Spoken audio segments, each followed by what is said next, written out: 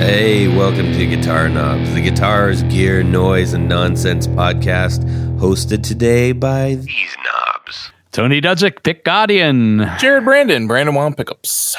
Hey everybody, it's me, Todd Novak. Welcome to the Guitar Knobs, a lovely special edition.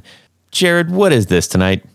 This is Recording at Home 101. Awesome. Jared loves the 101s, as do we all. We've got a special guest tonight who's going to help us out on this quest to find out how best to handle your recording needs at home, no matter what your setup is. We're gonna go through a couple scenarios, several scenarios, and talk about some really cool gear that can help you be awesome. Isn't that right, Eric Marrow? Yes, it is. Thank you so much for having me. You bet. Eric Marrow, former guest and general awesome guy. People, where you need to go check him out. So, Eric, where can people find you? You can find me on YouTube. It's youtube.com/Eric Marrow. I'm also on Instagram at Eric Marrow. And then I also have a new page that I started, Lefty Guitars Daily. Yeah, I saw that. Oh, awesome, man. That new channel is all right. Well, thank you. I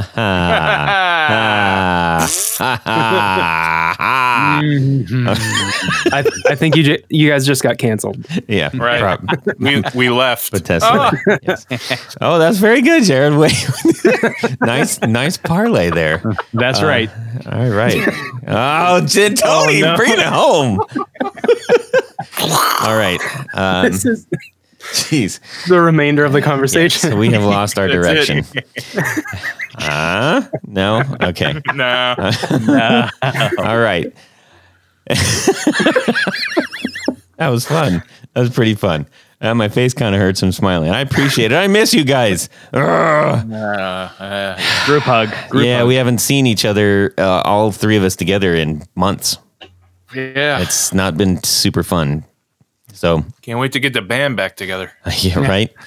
Soon. It's gonna. I feel like it'll happen soon. So, anyways, let's get on with this, shall we? We need to thank a few people, or not to. Well, let's thank them. This is the announcement. Let's thank a company. Yeah, let's thank a company. Road. No. That one harmonized. Jeez Louise, we're off to a start already. It's a barbershop.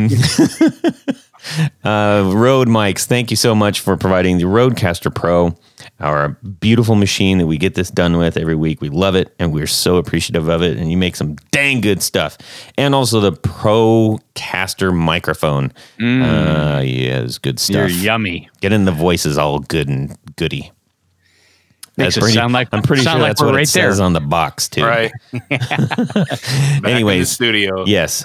Much thanks to Rode Mics for supporting our show, being just making awesome stuff. Please go there, check it out if you are interested in doing your own podcast or just recording yourself at home for any particular reason. Hey, that sounds like a podcast that we're going to do. Yeah, it might be. Oh, hey, look at that. Except we're not going to cover this part. Oh. Yeah, but that's okay. Anyways, go check them out, Rode Mics. And now, let's talk about what we did for our music world this week, guys. Okay. Well, how about Tony? Where then we'll hop over to Eric. Okay. Well, since you put it that way. So this week, I have been working with my good friend, Jared Brandon. That's me. Brandon Wound Pickups on his hum canceling P90. This is for our screen top pickups project. And a while back, he had put together a one for me to try out. And I popped it in one of my guitars in the neck position, and it sounded great. So he put in a full set together and one of his guitars that's a dual P90. Popped those in. Neck sounded great.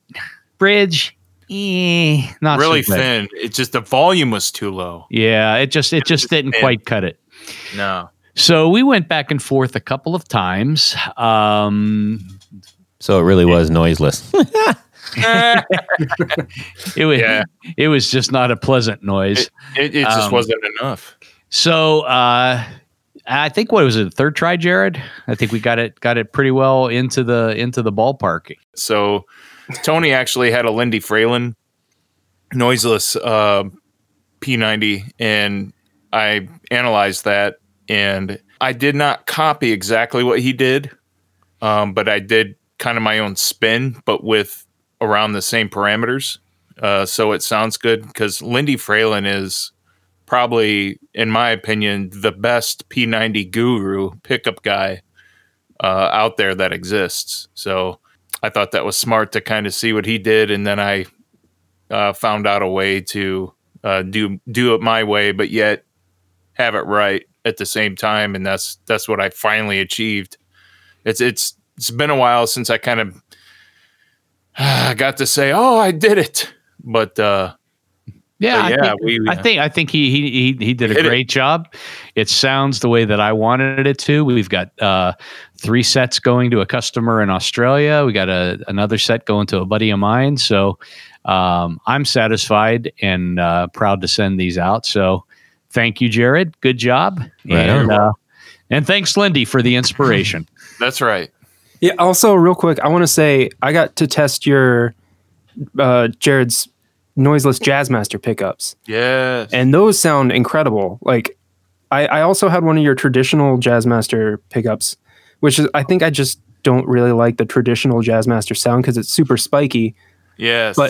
But even with your noiseless pickups, you get all of that like nicer upper like high end, but you get no noise, of course.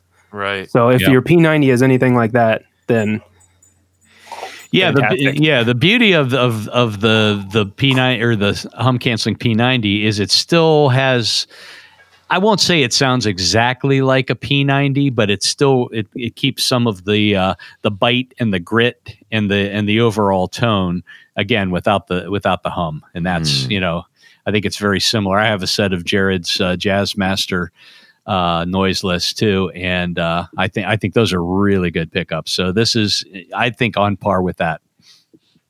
Awesome. Thanks, Tony. Eric, how about you? So I've had, just like most of the past weeks, this week has been pretty busy. I'm doing a lot of demo videos. I just finished up one for the Junipero from Xander Circuitry. Alex was just on the show. Mm-hmm. That is a super in-depth pedal. I did the Frost Giant Mountain. Eric was also on the show. Yeah. I just had a podcast release with the Tone Jerks, who again were on the show. Tons of stuff. I just had a video on the Teletalks channel where I got to make a 4 pedal board. That was cool. Cool. Instagram, I'm posting on there constantly. Lefty Guitars Daily again. That is my new venture that's been growing pretty fast. And then probably the most exciting for me is that I got to take part in a collaboration project with like my favorite guitarist ever, whose name is Fred Mascherino. He used to play in Taking Back Sunday. He did like a quarantine collaboration where he recorded the skeleton of a song and said like, hey, if you want to contribute to all of his fans, go ahead. So I recorded some guitar and it made it into the final That's release. Cool. Yeah. And that was just released on Monday. So tons of stuff. I'm wearing a lot of hats. Yeah. No, it's that's a common thing amongst many of us. So yeah, that's very cool. Lots going on. Yes. Jared. Oh yes. So it's been a very exciting, fun-filled week for me. Some ups and downs. I'll tell you a small downer. Yesterday I was working in my shop, minding my own darn business, and I get a PayPal notification that I just paid $992.63 for an in-store purchase at a FedEx on the West Coast. Oh my! So you're welcome, somebody in the West Coast that compromised my credit card number. Wow. So I knew I was going to get the money back, and it's just a hassle to have to, calibrate the number with the things that, monthly bills that come, use that number. And so I call the thing and I tell them like, and then I call them back. I'm like, can I help? And I said, can I help you catch the person I would almost just rather catch the person and see them get punished than get the money back. You know what? I'll let you keep the money if you just show me that he's going to jail or whoever it was. But a really cool thing, I'm lining up a trailer. Well, hang on real quick. I know a lot of your business, anybody who's selling and buying stuff, which includes an awful lot of gear these days online, just do the two-way identification, the two-factor identification thing, where it's like, oh, you're about to make this purchase. Is this you? And it sends you a text. No. Yep. Click, bang, you're done. Just do that. Everybody, just make sure you do that. Yeah, I think what I'm going to do is I'm going to minimalize because it's linked to my PayPal. I'm thinking about just not using that and just using a credit card instead. Just getting a credit card with because it's the credit card company's money that gets stolen, not mine out of PayPal. Yeah. You know what I mean? I think it would be easier to deal with the credit card and the two-way thing that you're talking about too. I think I want to do it's just to alleviate the hassle and to discourage the thieves. Yes, indeed. Cool thing about this week, I'm lining up a trailer to go to John Finnell's recording studio, pick up that 1-inch reel-to-reel, that Tascam, and we're taking it up there. I thought I'd mention that. I'm taking it up to my buddy. He's going to build a recording studio. But I thought I'd mention that because of tonight's topic. But finally, I'm going to get that thing out of the studio, and Todd's going to help me load it up. Yeah, well, tomorrow morning. See how that goes. Saturday morning, yeah. Yep. Oh, I got a ramp. It's going to be great. Yeah. So it's all good. Sure. That's about it. How about you, Todd? Well, for me, we're getting back to we're actually getting into practices together again. So we're trying to do a safe distancing kind of practice thing. We have a big enough space where we can do that effectively. It's a lot of summer travels are over. So going through, I had a nice writing kind of like blitz where just a whole bunch of stuff ended up coming out and everybody responded really well to it. So they're very excited to start playing some of these songs that I put together and really looking forward to that. So just kind of sifting through that and saying, what is really worth tackling and spending time on. So that's been kind of fun, just going through clips. And sometimes, when you throw down your iPhone or whatever phone you have and you hit record and then you're like, that was cool. And then you come back to it 2 weeks later and you go, either that was really cool or it's like, goodness sakes, what was I doing? So I didn't have any of those, cause there's always a couple stinkers. But the funny thing is the way that I name my riffs in batches. So if I have a particular run, I'll name them all kinds of candy. Like this one's Snicker Bar, or this one is Chico Stick, or this one's Jolly Ranchers. And then sometimes it's like meat dishes because those are fun to say, and then I'll have like really old timey desserts, like grandma desserts and stuff, like baked Alaska. So it's true. So when we go to the whiteboard, it's like baked Alaska, Snicker Bar, roast duck, and so it looks like a menu, but it makes sense. That's how it works in my head for some reason. Wow, that's fascinating. I think you should make one that the name is Grandma Desserts. Grandma Desserts, yes. Yeah. Well, it's better than 1 and 2, and you're like, well, which one was one? Are we on 2 or 3? Which one's, it's like a mess that way. So, and it's more fun. They get a kick out of it. So one of my favorite ones right now is called Banana Popsicle because I love banana popsicles. I think you should change it over to a binary system. Yeah. I'll get right on Solid. that. This is typically where we would drop the 4 on the floor, which we're not doing. We're bypassing that tonight because we have a lot to talk about. This 101's really exciting and it's very timely because we are all kind of stuck at home and hopefully a lot of us are hitting creative patches because there's not a whole lot else to do or or you're just finding more time to spend with your instruments and just your musicality and stuff. So it also is in that same instance. We're not playing. Most of us aren't playing crazy loud stuff in giant rehearsal rooms or on stage, anything. So that forces a different dynamic on how we're actually playing in our house.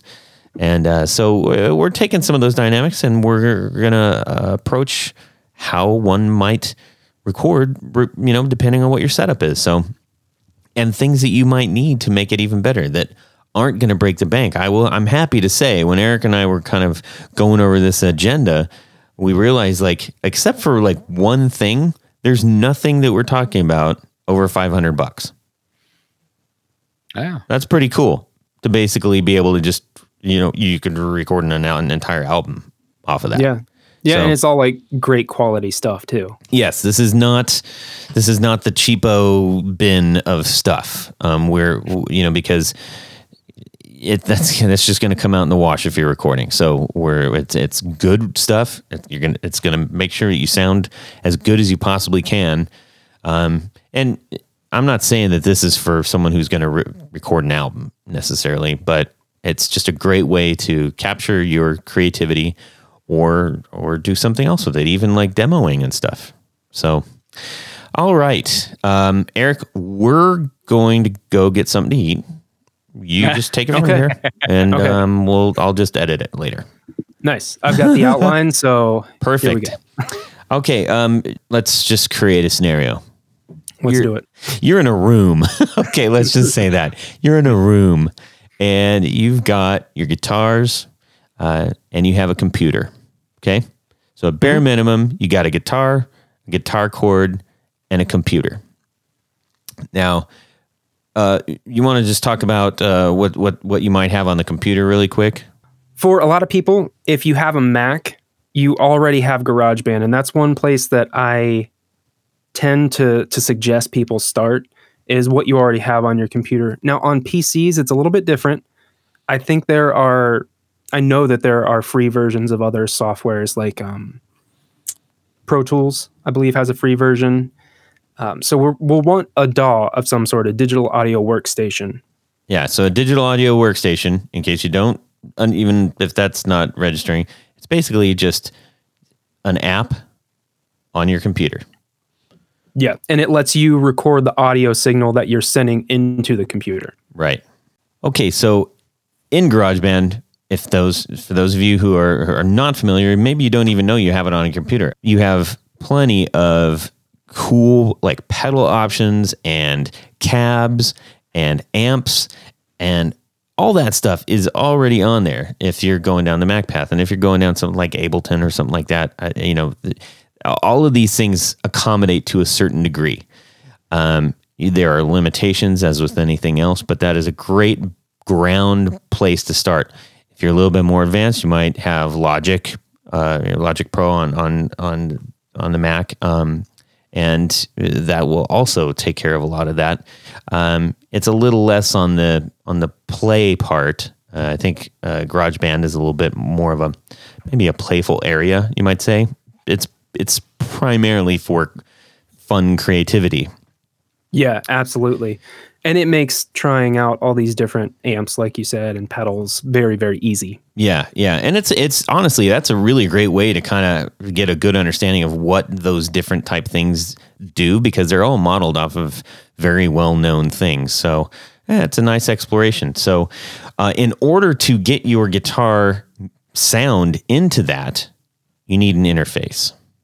Yes. Yeah, and an interface takes your analog signal, it converts it to digital, and then sends it into the computer, usually via USB. On older computers, it'll be the normal USB. On newer computers, it would be like a USB-C. Yeah. Now, the interface is basically, it's just a little box that'll sit on top of your desk. There's two primary ones that are kind of out there, Eric. Yeah, I think the one that I see most commonly is the Focusrite. I believe, Jared, you said you were using a Focusrite. The Scarlett. Yeah, the Scarlett series. Yeah, it's got 2 inputs and Yeah. it's And got some bells and whistles in it. When I use this interface for GarageBand, there's a button on here that says 48 volt. That button is off, but when I use it to podcast, like right now, I turn that 48 volt on, and then it works. So, and that is phantom power, if anyone doesn't know. So in I didn't know. and so in some microphones, generally condensers, they need more electricity, more signal to flow through them. Sometimes microphones get around that by putting a battery in the actual microphone. Yeah. But generally you have an option to turn on 48 volt phantom power. Right. There's also an instrument button and an air button, and I have it on the air button. Interesting. Yeah. So I don't know what that means. Did you read the manual? I know. No, Of course not. I just like pushing the buttons and just making it work, just figuring it out, man. That's my whole life. That's just fair. Push buttons and see what they do. So what's interesting about the input? So Jared just mentioned 2 inputs. Now so there's the Focusrite Scarlett. It's a red anodized box. It's very recognizable. I think it's around like $249, something like that. So that sounds about right. Yeah. And then there's a PreSonus, PRESONUS, and SONOUS, something like that. PreSonus. You'll figure it out. Yeah, it's blue. Yeah, and it's blue. And so basically, what is cool about these little units is that while it only has 2 inputs, those inputs are dual purpose. So you can plug a guitar cable into the center, or an XLR. You are correct. I didn't know if you wanted to add anything there. Yeah, and that lets you have a even more flexibility, because you can then, if you have a microphone, which we'll talk about later, or a guitar cord, you can mic up your amp or, sing into it, record vocals just like you guys are for this podcast, or you can plug your guitar into it.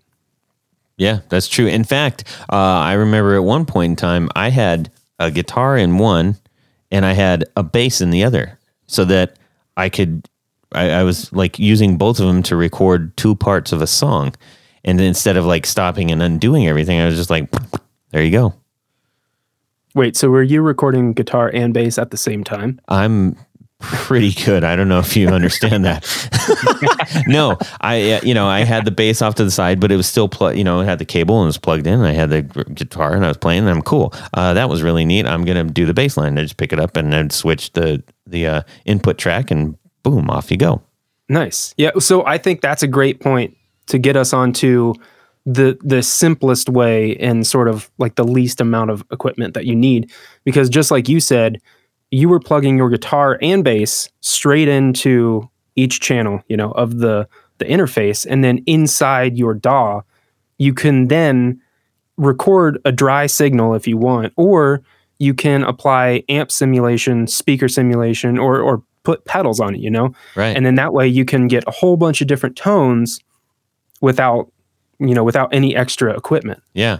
Well, and like we said, this is under, it's about 250 and under to do that. And you can get them even cheaper than that. Now, granted, there are certain features on there that are helpful, like levels and meters that will make sure that you're not clipping and stuff. But those two, the ones that we just talked about, are kind of like the market leaders in that area, and they're very reliable. They've been around a long time. They're very well established. You can get them anywhere. Sweetwater, I'll send it to you in an hour. Well, no, not really, but brew it really quick, and you'll get the hard candy.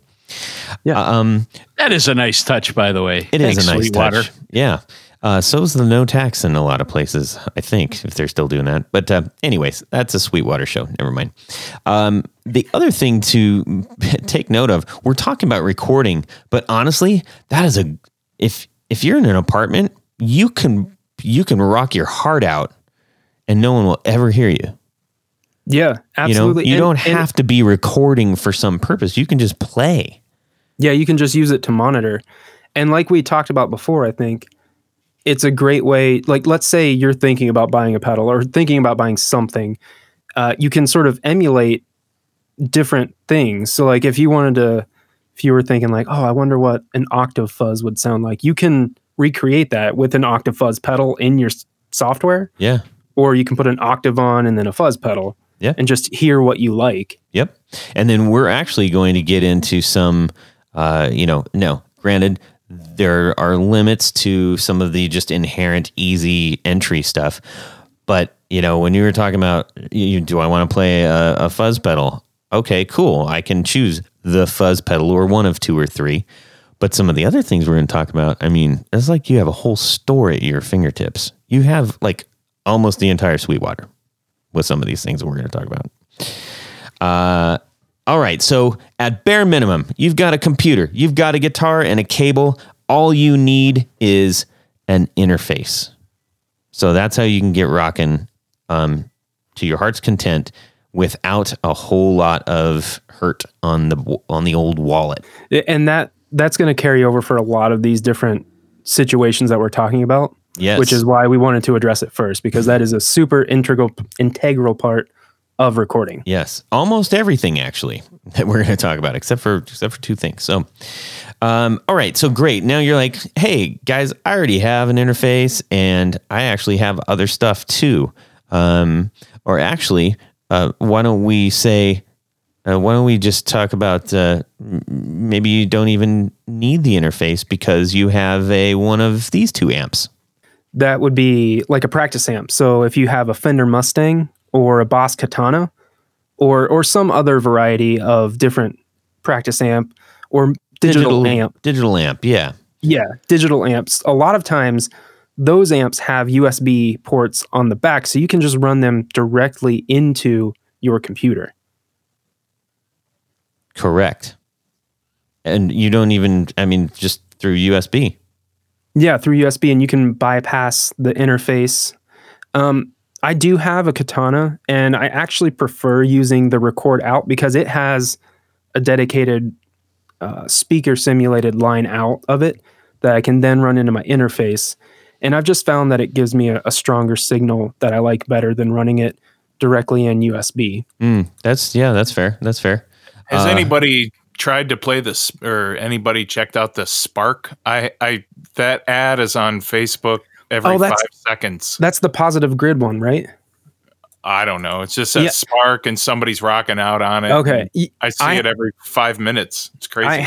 I haven't tried that, but my fiance's cousin just got it and he texted me. He was like, dude, it's awesome. I love it. So no, you bring up a good point. Let's just set something straight here, everybody. We are not saying that the things that we are mentioning are the only things out there. We're just referencing some of the more familiar, more tried and true, more top of mind type things. But there are, for every one thing, there's like 5 others that we're probably not going to mention. But the point is, as long as you're considering something within that set, it'll work for you, and it'll do the job. Speaking of those 2 amps and any other thing that might be along those lines, yes, you have. I want to say, did you like that? No, I have a processor that's 10 years old, 15 years. Well, it's about 10 years old, and I plugged that into my computer, and that pretty much worked as an interface. So if you have an old processor laying around and you don't have any money, and that's in some people's cases, you don't have any money, that'll work too. At least for ideas if you can't get a good tone out of it. But I've done that before. In fact, I did it about 3 months ago. What do you mean processor? An effects processor, an effects board. Oh, okay. Like a Digitech RP500. That's what I have. And that worked for me. Interesting. Amazingly. Yeah. Well, so there's a little tip from Jared. So like if you happen to have one of those multi-effects pedals laying around, maybe that'll, I'm not sure how that works, but I know how they work, but I don't know how that works in this scenario. But if he did it, I trust that there's a way. Yep. Now what's interesting just really quickly about those digital amps, Eric, what can you get a Katana for? I think when I got the Katana, it might have been $200. But since I bought it a couple of years ago, they've released a version 2, which means there are a whole bunch of version 1s on sale used. So I honestly don't know, but you can get it well within like $100 to $200, I bet. Yeah, and then if you want like you can get an MK2, which is the new one he's talking about. The 1x12 is about $350, and a 212 is about $469, and you can actually go gig with that too. So knock yourselves out. And that's another thing that like we'll sort of get onto like dual purpose things in a little bit, but that's one piece of equipment that can serve both purposes. Like when we can play shows again, you can totally gig with I think even the 50 watt would probably be loud enough to gig with. Yeah, that's fair for sure. But you can also then go direct into board too. If if it wasn't, supposedly precisely loud enough, so you can, if you have a good monitor system, that would take care of that. Yep. Yeah, absolutely. And Tony, speaking of that, all of these amps that we're talking about right now, whether it's the Katana or the Mustang or some other one, they also have different amps that you can choose within there and effects. Mm-hmm. So it's a modeling amp. So if you say, hey, I want to on this song, I want to play a Marshall, boom. They got foot switches. They got all the different ways to get those things. I want to play a Fender Twin. Bang! You just hit a button. You got it. So okay, well, they're approximations. Yes, well, clearly, yes, they are approximations. Granted, but we're saying if that's what you have. That's a bonus. So going directly into the board, you have a lot of options. You're not just playing through a dry amp. You don't have to do that. Right.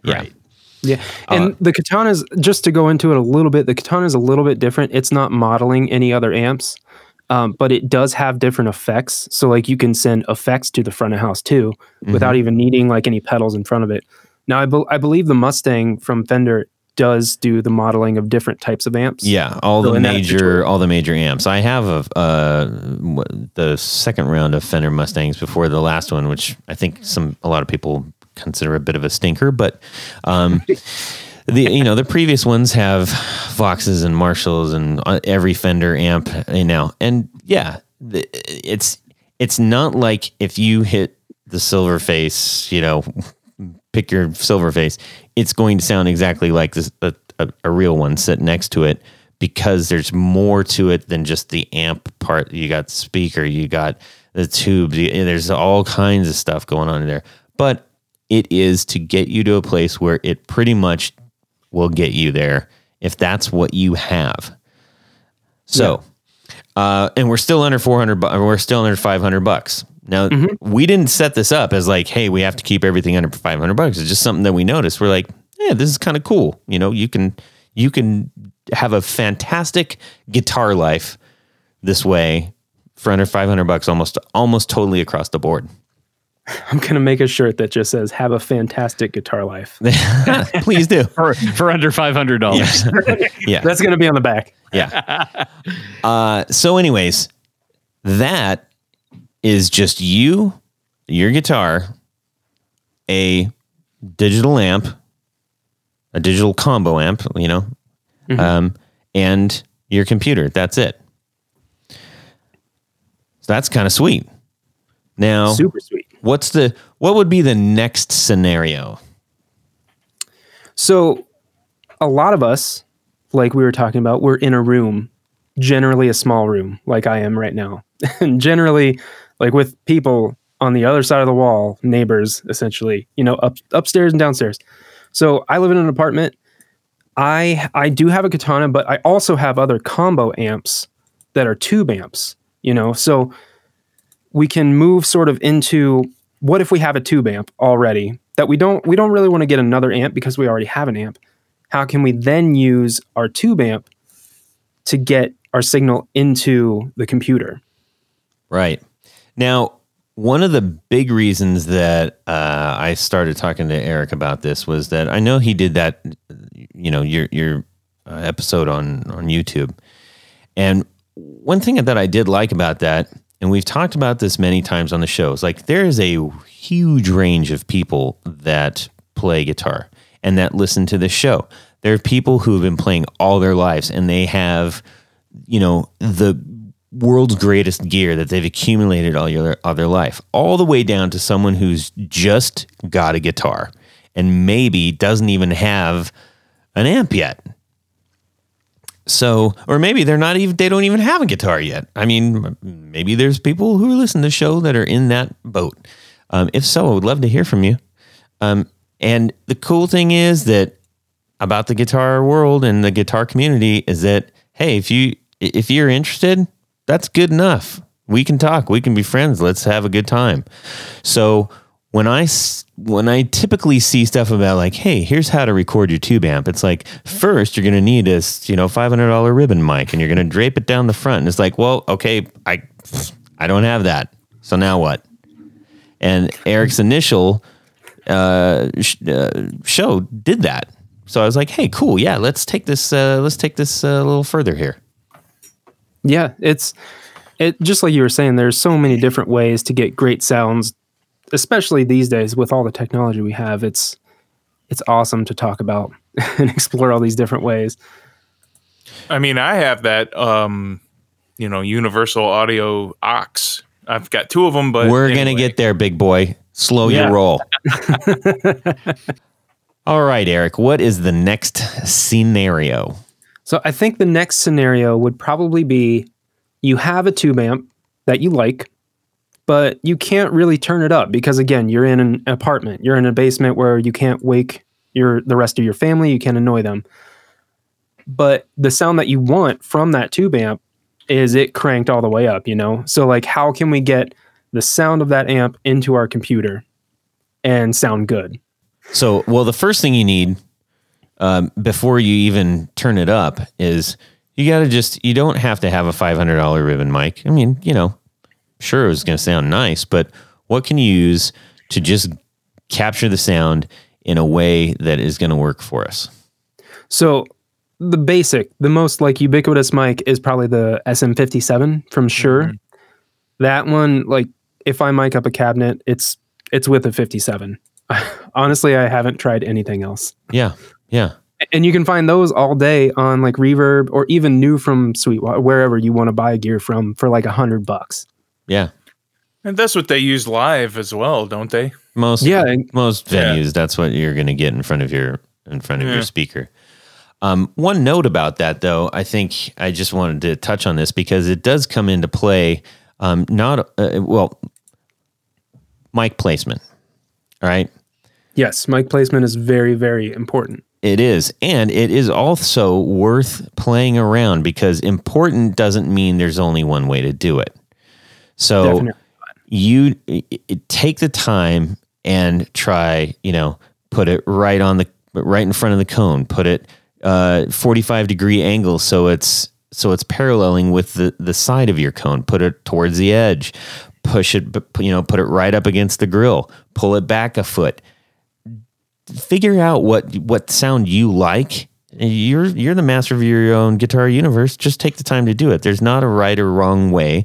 There are better ways that might be able to get you to certain sounds you want, but that's what you have to figure out. And what's interesting is in virtually every scenario we're talking about, whether it's the computer DAW or digital audio workstation or app, we'll just say app. Oh, the digital audio, it's your app, whatever app you're using, whatever. You have the ability in many of these cases to play with not only different kinds of mics, but distance and positioning. It's really quite cool to play around with that because it is shocking how different your sound will be as you're doing it. And a perfect example of that, even without a mic, is like sit in a chair in front of your amp, okay, wherever you are, or stand or whatever, but just make sure you're getting as much so it's not, hitting your knees and your ankles, right? To get a really good understanding of the sound. Maybe you just sit cross-legged and play, whatever. Sit directly in front of it. Sit just so you're a few feet to the side of it. You're going to hear a completely different sound, even though you're the same distance from it. And Yeah. that transfers into a mic, which transfers into what people are hearing. Absolutely. And sorry.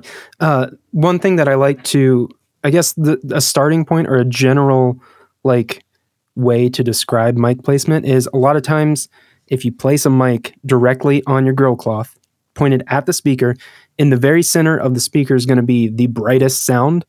And then as you move out towards the edge of the speaker, it's sort of like rolling off a tone knob. You know, you're cutting high frequencies, you're emphasizing low frequencies. So the sound changes drastically, even within moving the mic an inch. Yeah.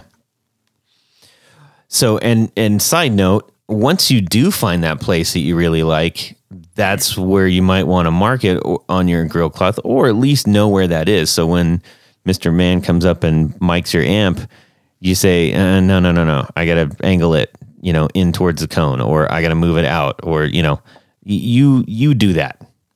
You get to do that. That's what you get to do. But know where that place is. So you don't, it's stupid if you show up to a gig and you're like, well, I guess it's all good. And everybody is standing in front of the amp going, oh my gosh, this sounds terrible. Fix it. You can do it. Have you had that problem, Todd? When I was listening to you play, it was really, I wish I couldn't find the sound guy, but I wish I could have. Anyways, no, I have had that, honestly. Anyhow, there's that. Don't put your mic on the amp head if that has a baffle. So yeah.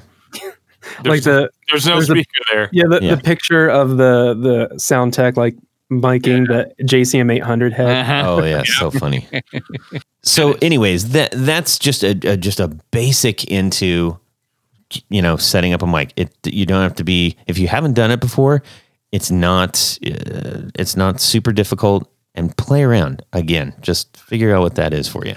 Yeah, and that's the most basic way to get a tube amp sound into your computer is to mic it. But like we were talking about before, especially from my stance, I'm in an apartment, so I can't turn up. I essentially can't make any sound for fear of my neighbors saying, hey, you're not allowed to make that. I'm calling the cops or the apartment or whatever. Well, so not even for, so volume is one thing, right? Mm-hmm. But why might you want to get that volume if you've got like a really nice amp that just has that sweet sound once you hit like 4 on the volume or whatever? Yeah. You're not going to get that if you're stuck at 1. It's just not going to make the sound that those driven tubes make, no matter what. You have to get it up to that volume to actually get some of that pure drive. Tony, anything to add there? You're kind of you know this stuff pretty well. Well, yeah. I mean, there's certainly ways around that, whether it's an attenuator or something like Jared's aux, or there's even been other things that pull the voltage off, and allow you to basically attach a mic cable to it, almost like a DI coming off of that. So, yeah, I mean there are sweet spots for amplifiers, and if you're in a situation where you can't turn it up, then I think your only alternative is to find whether it's an attenuator or something like that to keep the volume down, or be able to use it with headphones. Right. So you just mentioned Jared's aux. Jared, I know you're dying to talk about your auxes. Would you like to talk about those real quick? Oh yeah, absolutely. So let's just skip over that. It's not interesting. Whatever. It is oxen when it's multiple. Yes. I have 2. So I have oxen. I have oxen. I love it. I do. I have oxen. I have a dog. 2 of them.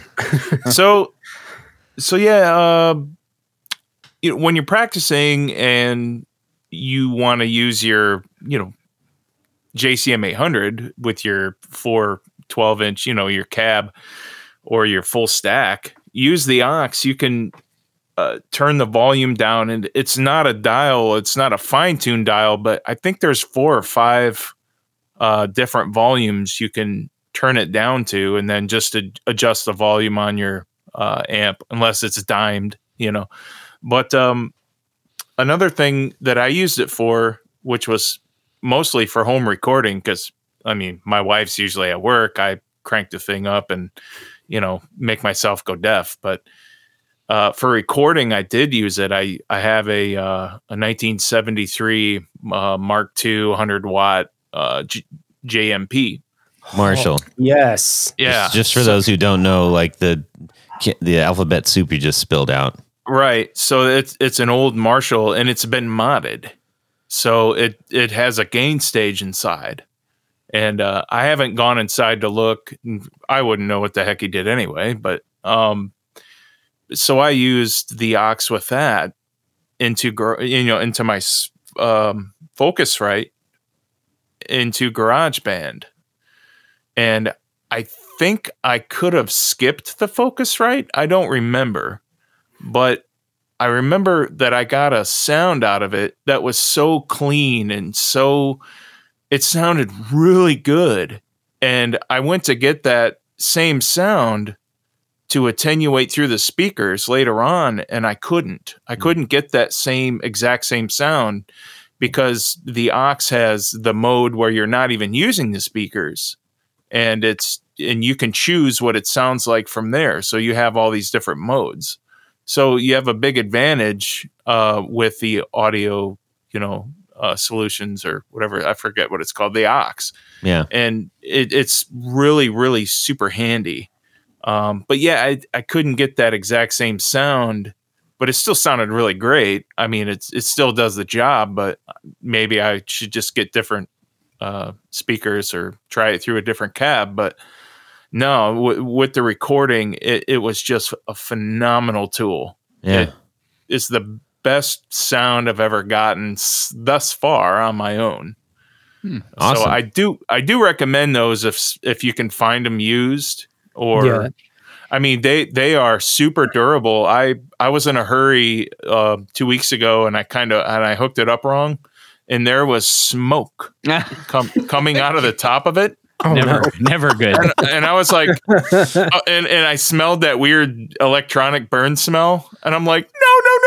What am I doing? It's my $1,300 thing. And I corrected the way I, plugged it in and I turned it back on and it's as if it never happened. I mean, it's an amazing, durable machine. Yeah. And so just to summarize what we've been talking about, this type of setup is taking the speaker output from your amp and running it into something that's called a reactive load. So essentially it tells your amp like, okay, hey, you're plugged into a speaker. You can make all the sound you want and you don't have to blow up.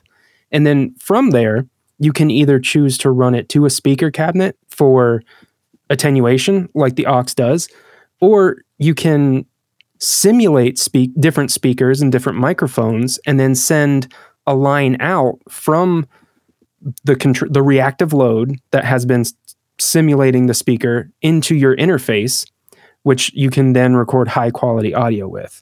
And like Todd said before, we are only going to cover a couple different pieces of equipment that are expensive, and the aux is definitely one of them. Right. But there are also plenty of other options too. I mean, the aux is the Cadillac. Yeah. I mean, yeah, exactly. You can find others that are, a lot more affordable and don't have as many features and don't recover from plugging them in wrong like Jared's. Right. But there's plenty of other options too. Yeah, and one of the best like affordable options is from Tune Notes. Now they have a couple different ones. They have the Captor, which is a more affordable version where you can attenuate, and it's a reactive load, and you can also attenuate if you want to, but you can get a line level signal out of, I think it's rated up to like 120 watts. And then they have a new one where it's the Captor X, and you can do all the things in the Captor. So you can plug your tube amp into it, and then you can load in IRs, which are impulse responses, which are essentially, without trying to go too much into detail, it's a picture of an amplifier miking a specific speaker with a specific cab, So you can run your signal through that IR into your computer and get all that, high quality audio into your computer without breaking the bank. I think that one is maybe $600, the Captor X. Yeah. Mm-hmm. Yeah. And there's loads of the speaker simulators out there. Yes. We're gonna touch on we're going to get on the fringe of that here in just a couple of minutes here. But Definitely. The nice thing about that is that, again, whether you have, a 70s Marshall stack or you have a Fender Princeton that you want to goose, neither one of those is really going to work very well in an apartment or even just for your own ears in a room. It's just not good for your ears, right? Mm-hmm. And so you can still capture your actual tone without having to feel like you might be sacrificing by choosing an amp or a cab sim to do that. So there are ways to actually do that. Yeah, for sure. Okay, and that was the only time we're really breaching that 500 mark significantly, I might add. But hey, if you've got a $2,000 plus amp and it's just sitting there collecting dust, might be worth it, Yeah, for sure. And like Tony said, there are affordable options, but also I wanted to say, Jared, you will appreciate this. I have the aux as well, and I run it with my Rocket Retro RR100, which is a 1959 replica Super Lead. Oh yeah, in my apartment, and I can do that silently. Nice, amazing. Yeah. Okay, final scenario that we cooked up here, and again, people, there are innumerable scenarios, but generally speaking, that word. Innumerable. That's right. Scenarios. Say it one more time. Innumerable. Scenario. I don't know. That's yeah. Now I'm all thrown off. I'm sorry. It's my fault. Unbelievable. All right. Anyways, we are just selecting very probable scenarios for most anybody that might be listening. We each fall into one or more of these scenarios. So, the next one being, I like my amp. It's great for gigging, or I'm kind of over an amp. I want to explore. Either way, I need to get that signal from my guitar to my computer, and I'm feeling a little adventurous.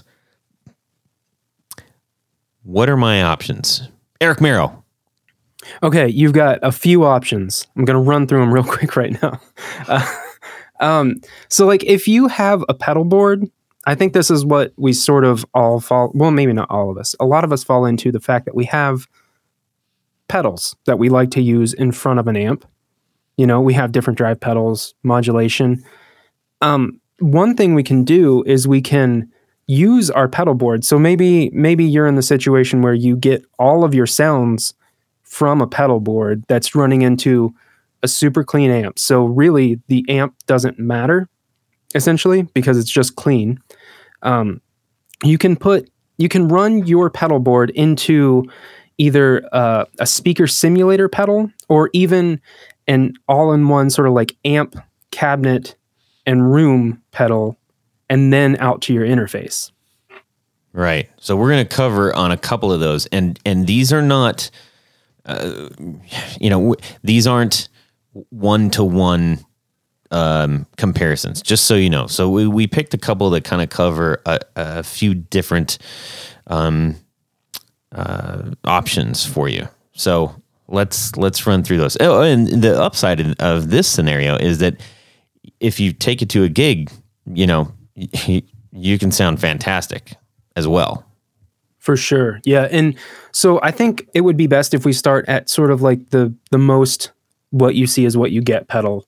And that in this instance, we're going to talk about the Strymon Iridium, which is 3 different amps. I believe it's a Marshall, Fender, and Vox into 3 different cabs that you have the choice between all these things. And then you have a room dial, so you can dial in more room sound or less room sound. So your whole signal, your pedal board, if you put this at the end, you're running your whole pedal board into this amp, and then you can choose to run that to front of house, like if you're at a gig, or you can run it directly into your interface and record yourself playing. That's pretty sweet, and it's That's about $400 for that thing. And it's from Strymon. So it's like, even when you sell it in, 5 years, if you want to, you're still going to probably get about that price. I mean, they hold their own really, really well. And what is interesting about the Iridium, while you're not going to get your full pedal board, it does have drive on it, which is kind of nice. But for all intent and purpose, you want to have your sound, which is, your reverbs and your delays and your overdrives, et cetera. But this essentially covers your amp and your cab in one box. The only thing that it doesn't have is an XLR out. Yeah. So the Strymon, I'm not sure if it's stereo or mono, but it has 2 1/4-inch outs, or it has 1 or 2 1/4-inch outs. Yeah. But super simple to use. I mean, crazy simple, and it sounds excellent. I mean, they don't put out not excellent sounding stuff. That's there also on their website, I believe. Yeah, did they quote you on that one? Yeah, everybody does. Duh. It's on their new T-shirt. You're stealing my idea. Yeah, it's dropping like gold out of my pocket. But what is interesting is they do have a knob on that called Room, which is really neat because that gives you that great, almost like sometimes if you're playing with a reverb, you can kind of get like a sense of a room, and this gives you a sense of a room as far as where the mic is at, which is kind of cool. Yeah, and I think they made that specifically for a room sound. Like there are different types of reverbs, of course.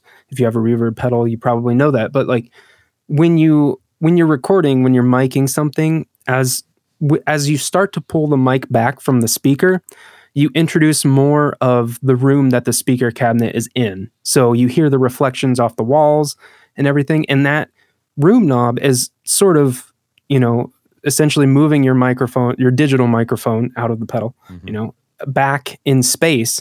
So you hear more of that room reflection and reverb. Right. Now, also, hey, let's say you don't have a pedal board. You're just getting into things. You got a guitar, you got a computer, and you have an interface.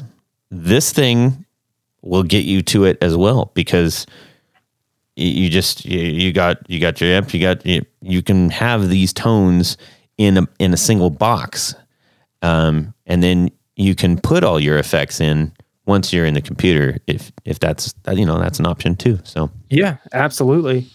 And it's like you said, Strymon makes great stuff, and it sounds awesome. I've listened to a whole bunch of demos. It sounds great. Yeah. So one thing that we mentioned that the Strymon doesn't have that might limit some people is an XLR out. Now that means that you'd have to take a 1/4-inch out. It's not really that much of a limitation, but sometimes it's nice to just run an XLR from a pedal into your interface. And just to be clear, if you've gotten all this way and you don't know what an XLR is, it's okay. Because we have not really explained that. And that's, we apologize. Yeah. So an XLR. It's a microphone cable. So it has, the ends are not the small like guitar jacks. They are bigger. And inside you can see 3 different prongs, whether it be, the actual 3 prongs or the holes that they go in. Mm-hmm. And it carries I believe it's a shielded signal. Boom. Tony? Yes, that is correct. Thank you. Thank you, Tony. You may continue. Thank you. So, and aside from that, XLR cables are what's most commonly used in recording. And that's why all the interfaces that you see, or, the majority of them have XLR inputs on the front and back, because yeah. And the main difference is that, an XLR cable is meant for a low impedance circuit versus a 1/4-inch, which is typically high impedance. So, it's always at least in the recording world, low impedance is always better. Yes. And that sort of lets it be like run into amplifiers, right? A little bit more or a little bit easier. Well, I think that, if you looked at some of the, even some of the Gibson guitar models that had low impedance pickups, they were meant to really be plugged in directly into a mixing console. Okay. And so there's a lot of models that have both low and high impedance, and high generally goes into an amplifier. So it's balanced versus unbalanced, high impedance, low impedance. But generally speaking, from a recording side, low impedance is probably the better way to go. Right. And we're not going to go deep into impedance because that's a 15-minute conversation, even though it should only be about 5, but we've done that before. So if you don't know what that is, you can definitely find out really quickly on the internet. Google. Yes. So anyways, what is our next selection there, Eric? Yes. Elaborating on the want for XLR, we can plug let's say we have a pedal board. We can, instead of plugging into something like the Strymon Iridium, which is an amp in a box or an amp in a pedal, we can then instead plug our entire pedal board into a speaker simulator, essentially. And then that will give us an XLR out to then take into our interface. Such as? There are a ton of them. The most common ones that I know of are the 2Notes Cab M. That's a new one. The GFI systems have a model called the Cab Zeus. They have a stereo and a mono version. And then I believe New Neighbor has the Iconoclast. Yes. I think that is their speaker simulator. Correctamundo. And I believe the 2Notes actually has amp modeling in it as well to a degree. Yeah, exactly. And that they just released a firmware update where if you plug it into your computer, you can then manipulate a bunch of things, including, like we were talking about earlier, maybe you don't understand what the mic placement translates into, difference in sound. You can see it. Yeah, exactly. They have a visual interface that lets you just drag the mic across the speaker, and then you can translate that into what you hear and then determine what you like. That's also in GarageBand too. You can see that as well. Yes. And just like GarageBand, in the 2Notes software, you can change different types of cabinets and different types of mics and rooms even. You can dampen rooms by putting rugs down. Mm-hmm. It's really, really cool.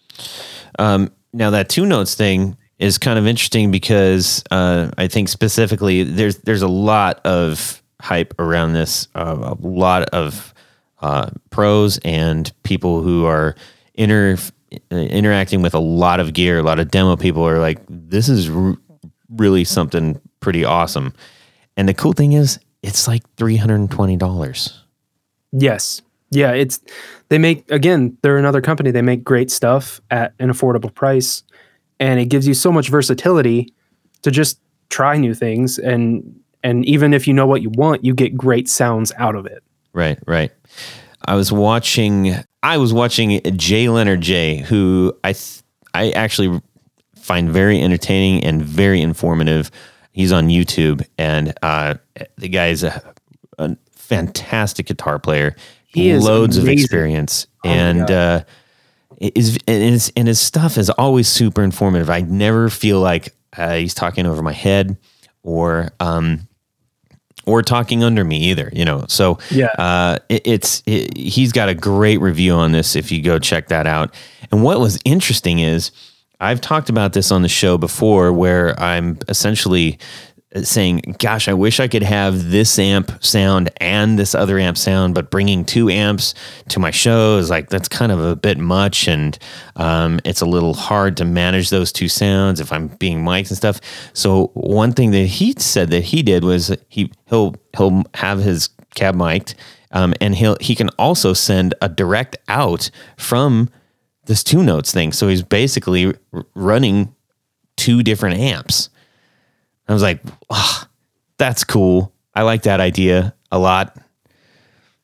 Yeah, and that sort of harkens back to what we were talking about before. It's it's awesome to have that gear that's dual purpose, where you can record with it, get great sounds, but you can also gig with it and get practical uses for it in a live situation. Right.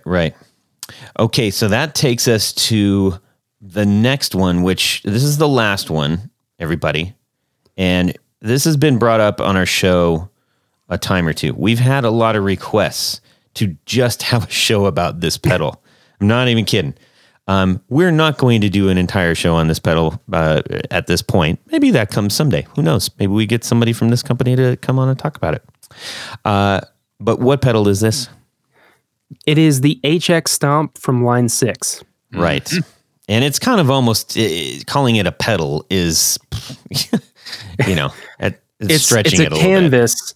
It's a canvas to paint your guitar dreams. bit. It is literally everything in a box, except a guitar. I mean, honestly, it's everything in a box. And guess what? It's under $500, people. Ooh. Yes. So let's talk about this really quick. Eric, first, before you do a deep dive into it, one of our closest, dearest friends, Drew Foppy, when he was on the last episode that he was here, he went into great detail about this pedal on his 4 on the Floor. It almost became the HX Stomp show, but he gave us a ton of great information. If you want to hear that episode, just go back to episode 169, and you can hear a lot more than we're going to talk about as far as all of the possibilities and effects and everything. And there's loads of fantastic reviews and demos online. We are just speaking not from a what can this thing do, but specifically what can this do for you to get your signal to digital and a few other little goodies. So take it away, Eric. Yeah, so the Line 6 Helix, it's in the Helix line. So there are multiple different versions of the Helix. We're talking about the HX Stomp, which is a pedalboard friendly unit. It has all of the effects of the Helix line and the amp simulation. So what you can do is you can use it with other pedals if you want, or you can just run your guitar into it. But then you can sort of sculpt your customized signal chain. So inside the pedal, you have, I think it's 6 different spaces to then add, a drive or a reverb or a delay. And then you can even add amp simulation and cabinet simulation. And then you can run that out of the pedal into your interface. Aside from it just going like, hey, it's got an amp and you can plug it in. There are 300 plus onboard amp, cab, and stomp models, which is crazy. Yeah, and you can mix and match and customize with that all too. Those aren't standard. You can, it's sort of an infinite amount of things. And what we were talking about earlier when we said, hey, I want to try what a fuzz pedal sounds like. Maybe you're not as familiar with a fuzz. Maybe you've only got an overdrive. We were all there. So everybody who's going, no, you've been there. Okay. Everybody starts out, small or somewhere, or just haven't tried things. There's plenty of things I haven't tried. Now in this, we mentioned in GarageBand, it's like, you can try like maybe 2 or 3 different kinds of fuzz.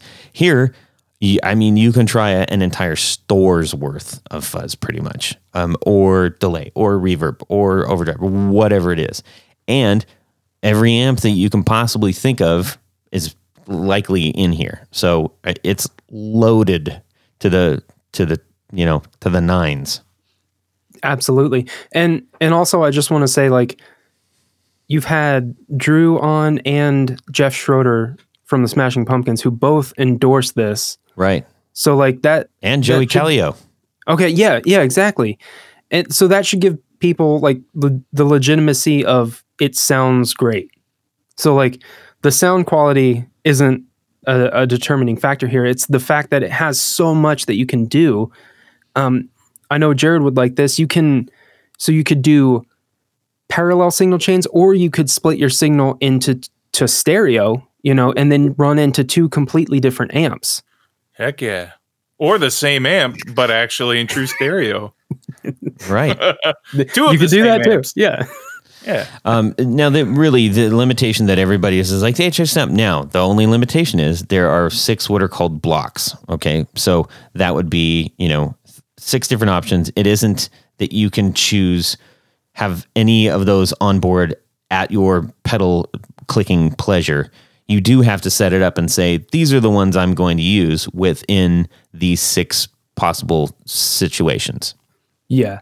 And that's sort of, I think that lends itself to working with your existing pedals, maybe. So like you can set up a different style of amp with a reverb maybe, and you can still use your physical drive pedal on your board if you want to, because you like the way that sounds. Right, exactly. And you can also just send it out dry if you want. That's fine too. Yeah. The big thing is it's got a bunch of different ways to get it to digital. Absolutely. So it also has the HX Stomp also has stereo inputs. So if you did want to run a stereo signal through it, you can. It has stereo outputs. It also has, to alleviate the need for an interface, you can run your signal out USB, I believe, because it has a USB port on it. Mm-hmm. And then you can hook it up to your computer, and then you can further design your signal chain on a bigger screen with a more convenient interface. Yeah. Yep. So direct from your pedal board to a computer. Pretty sweet. So, and again, it's under $500 and you have basically everything you want. And the weird thing is when you start looking at options, this says, it's got 126 presets. You're like, that sounds kind of low. I don't know. Maybe you're saying that. But the thing is, honestly, if you're gigging, you really only have one setup, right? You have your pedals and your amp. That's the setup that you're bringing. So just the fact of having more than that by one is better. So something to consider. Also, I've seriously considered getting one of these, because if your amp craps out for any reason, or there's some issue, on stage, the guys, I don't have another mic, it's not working. That I've actually had that, so I've had to goose my amp. Yeah. This will allow you to bypass that. So it's kind of sweet. Yeah, you can go straight into the front of house with this. Again, you can design your sound like in the comfort of your own home. You can record with it to make sure it fits into your own songs, and then you can translate that into the stage. Yep. All right. Whoo, doggies, we've covered off on an awful lot of areas, and hopefully everybody finds this very helpful. It's made me reconsider a couple things, and actually maybe not, just consider also. How about that? Yeah. Anyways, we welcome your questions and comments on that, as well as Eric. If you want to direct those to Eric, you can absolutely do that too. So yeah. This has been really fun. I think it's this is an episode I would have liked to hear as an up and coming guitarist, or even somebody who's just kind of in the middle and trying to figure out how to handle things, especially in this time and place that we are in right now in our lives. Do it, yeah. So, Jared. Absolutely. Ladies and gentlemen, after this nice, long, awesome 101 that I love, we're going to do my little segment called Would You Rather? I got to bring up the Would You Rather so I can read it.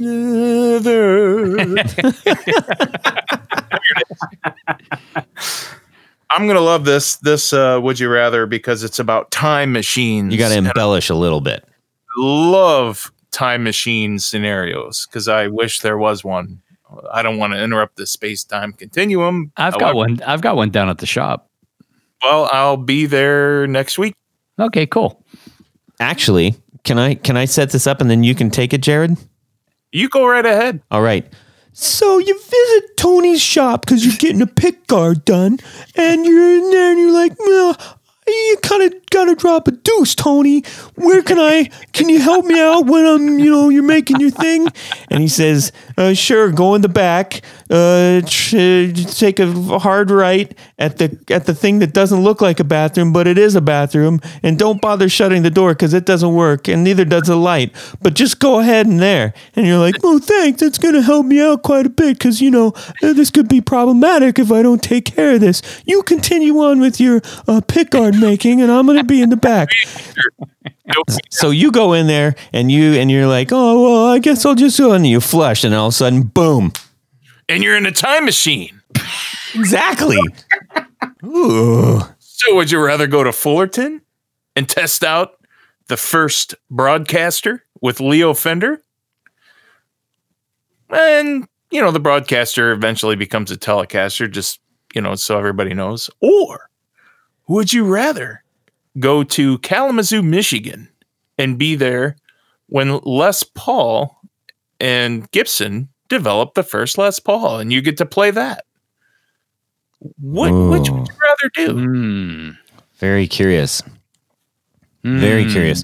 So this would be, I guess the broadcaster would be the probably like 1948. Yeah. So the Snakehead. Yeah. As it was affectionately known. Sure. Which then went into the Nocaster. No, went into the broadcaster, and then Gretsch sued Fender. Well, that's what I said. It is the broadcaster. Right. But then they had to clip all the decals, and those became Nocasters. That's what I was saying. Yeah. So Just the like broadcaster became the Nocaster. So, how about that, Tony? What's up? What else would you like to know, Todd? That never happens. Okay. Right. So that is, there's not a ton of change from the Telecaster we still know and love today. I mean, very little. Yes. So you'd see the genesis of that happening, or as Jared mentioned. So which would have been that first one that so that we can put sort of an image to that. I guess we could just say early 50s. Yeah, would that be 52? I believe the first one came out with that ugly tailpiece. Yeah, the wraparound goofy bridge. Yeah, right. That's and that would be like a gold. Yeah, I think it was all gold. It wasn't the whole thing gold. It might have been. I can't remember. Yeah, the neck and the back of the headstock. And that's the cream P90s. Yeah. Of course. Oof. Yep. That's what they use. That's a pretty guitar. You've learned a lot. You've learned a lot over the years. I have. I really have. Thanks to you, Tony. I say that. Me. I say, well, both of you guys. I say that genuinely. I truly mean it, and I tell everybody that will listen that I'm not even joking. So thank you, both of you. All right, let's figure out what we want to do because everybody's done listening to us blabber on at this point. So Tony, what are you doing? Well, gosh, I mean, as much as I would like to have a chat with Leo in Fullerton, that particular model was extremely crude. I mean, it was meant to be an relatively inexpensive guitar, although it was expensive for those days. But it had the bolt-on neck, so it was a working man's guitar, working person's guitar, and I really think that I would have rather gone to Kalamazoo to hang out with Les and the Gibson gang up there because I mean, the very fact. I mean, that model was a reaction to what Leo was doing in California because they wanted a solid body instrument, and I think they put a lot more time and effort into it, even just the finish work on it, making it, gold.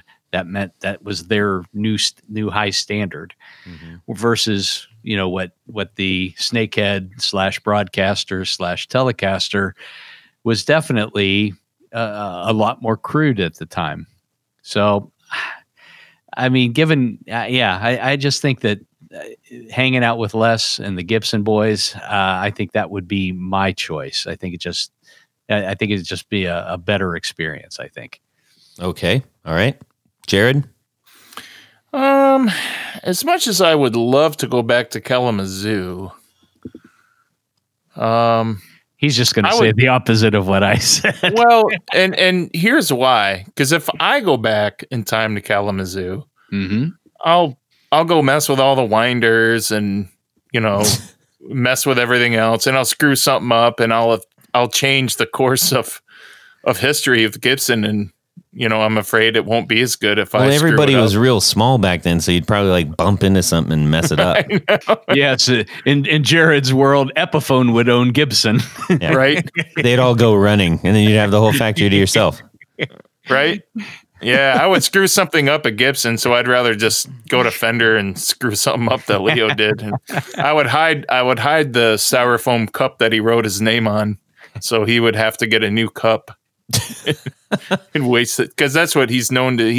He saved everything, and he didn't waste anything. I mean, he wrote his name on the styrofoam coffee cup to reuse it the next day. Yeah, I pretty much. I want to go to California Sounds and good. hang out with Leo. He's not a guitar guy, but I would love to just hang out with him and kind of get a feel for how he was, All right. as much as I'm just going to go with that, because to me, either choice would be amazing. Right. I don't think there's a better one. You're not going to hurt anybody's feelings. They're both. There's not a better choice in my opinion. So I'll go to where the weather's better. Yeah, good point. Eric, how about yourself? I think I'm going to have to follow suit with Tony and go hang out with Les, because I've always been more of a Gibson fan than Fender. I do like Fenders, but also I just would have wanted to see Les play. Oh, he was amazing. Yeah. All right. Okay. And you could have encouraged him to make more left-handed models. Exactly. Yeah. Oh, yeah. For sure. I would have played it upside down and say, "Hey, Les, what's the deal? Give me lefties." How about you, Todd? Well, I'm going to disregard the hanging out part, and I'm going to go straight for the guitar. I think it would be kind of special to be there for like the incarnation of, I guess rock, and modern music, whatever you want to call it. That was the thing that started it all, which, it's the Model T of cars. So I'd go talk to Leo and just kind of hold the thing that ignited everything, really. Well, see, I'm going to disagree with you, because there were plenty of rock and roll players at the time, i.e. Bill Haley and the Comets, who used Gibson instrumentation. Sure, I know. So you're saying that, Fender was responsible for rock and roll, but I'm not saying Fender was responsible for rock and roll. I'm saying the Telecaster was responsible for like modern rock. Like that's the thing. It's the tiny little engine that it has hardly changed. That's what I'm saying. I saw a lot of pictures of blues players playing those big old Gibsons. Sure, that's not what I'm talking about. I'm gonna go one step. I'm gonna go one step further in an argument and say that actually the precision bass was more important to the development of rock and roll than the Telecaster. Yeah, because Sure. in the old days, Controversial. yes. All right, How about you can take that and shove it. yeah? All right. You're not allowed to use my time machine. My point simply is just that, like, if you go down through like all the way back then and all the way back now, without not looking when Les Paul jumped in, with his model, this historically you just go and bang bang bang bang bang bang bang. All these guys are playing like that one instrument, and again with almost no change. And I'm not saying that there's other guitars or that they were solely responsible for it, but to me, that's kind of like heart of the like the first real beat to me. That's what it means to me. This is my choice. So Well, I thought what would be cool about yours would be to see California orange groves as they were back then compared to what it is now. Yeah. Growing up there. Yes. Anyways, so that's what I think, because I think that it's attached to so many of my guitar heroes and sounds that have moved us.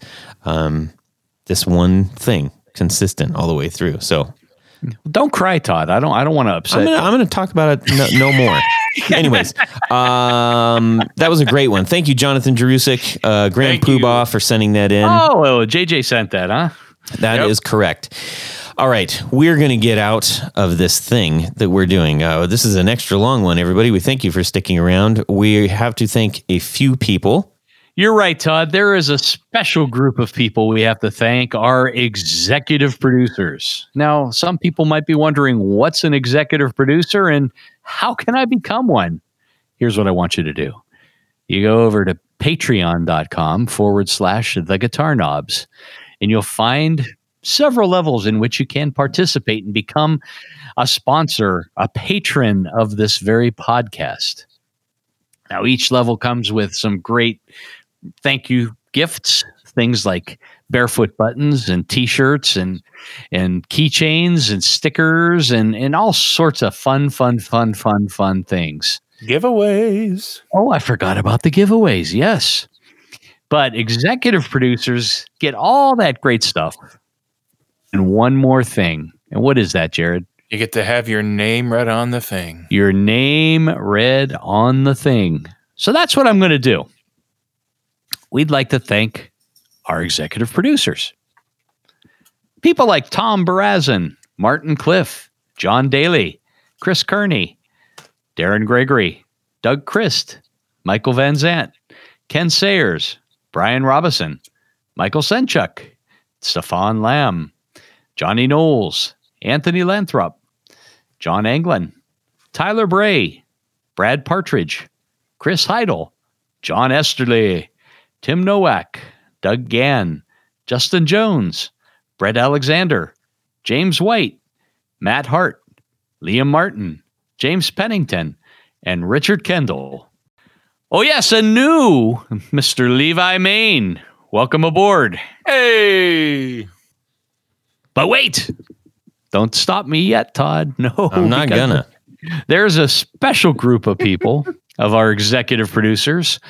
We like to call them our Grand Poobahs, and these are the patrons a la creme. They wear fezzes and stuff. They do wear a fez, and I believe by law, while they listen to the podcast, they must wear their fez. That's right. So, special thanks to these Grand Poobahs. Jonathan Jerusik, who also gave us that lovely Would You Rather.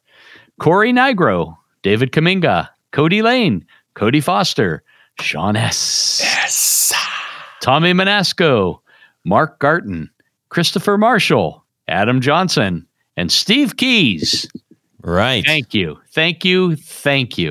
All right. Thank you so much to all of those supporters. It means the world to us. It keeps these episodes and many more. All the muches and manys keep coming. And we greatly appreciate you. Thank you so much. Eric Merrow, thank you so much for joining us. Where can people find you? Yeah, thank you guys for having me. You can find me again on YouTube, youtube.com/Eric Merrow. You can find me on Instagram at Eric Merrow or on Instagram at Lefty Guitars Daily. Awesome. Tony Baloney, where can people find you?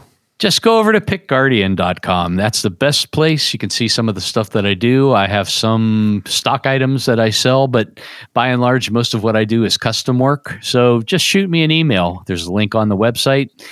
Let me know what you need. We can go back and forth a few times, and I will get you the information and take personal good care of you. Right. And make sure you go to a shop and go to the time machine. Don't ask about the time machine. You really don't want to go in there. Jared, how about you? So, yes, I don't have a time machine in my shop. However, what I do have are new pickups that look old or just new pickups. That look new. That's right. If you're working on something and you're like, I just don't know what pickups to put in here, give me a call, give me an email. I answer emails, calls pretty quickly. Or if you want to get a hold of me on the social medias, Brandon Wong Pickups. There you go. Boom.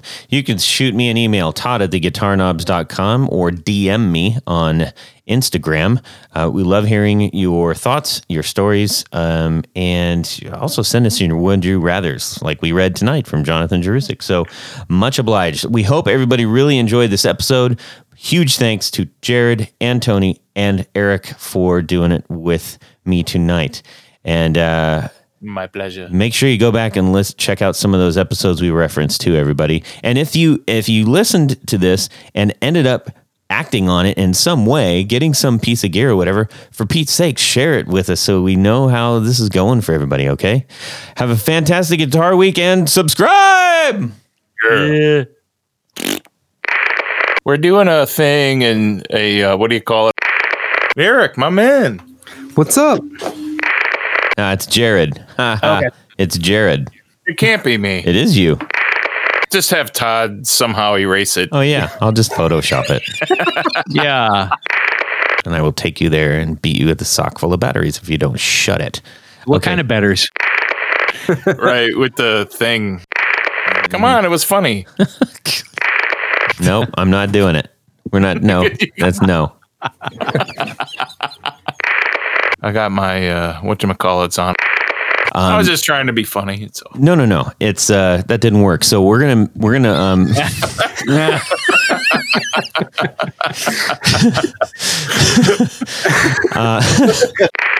what did they use on it back then? Something. What's it called, Tony Baloney? It is funny, dang it. A little slower if you can stand it, Todd. Yeah. Well, that's it for these knobs. Please visit our Patreon page at patreon.com/theguitarknobs. Visit our website at theguitarknobs.com for all of our past episodes, 4 on the Floor blog, and other good stuff. You can connect with us on social too at our Facebook page and share your gear and stories on our Facebook group. Also, be sure to check out our Instagram at Guitar Knobs. Catch you next time.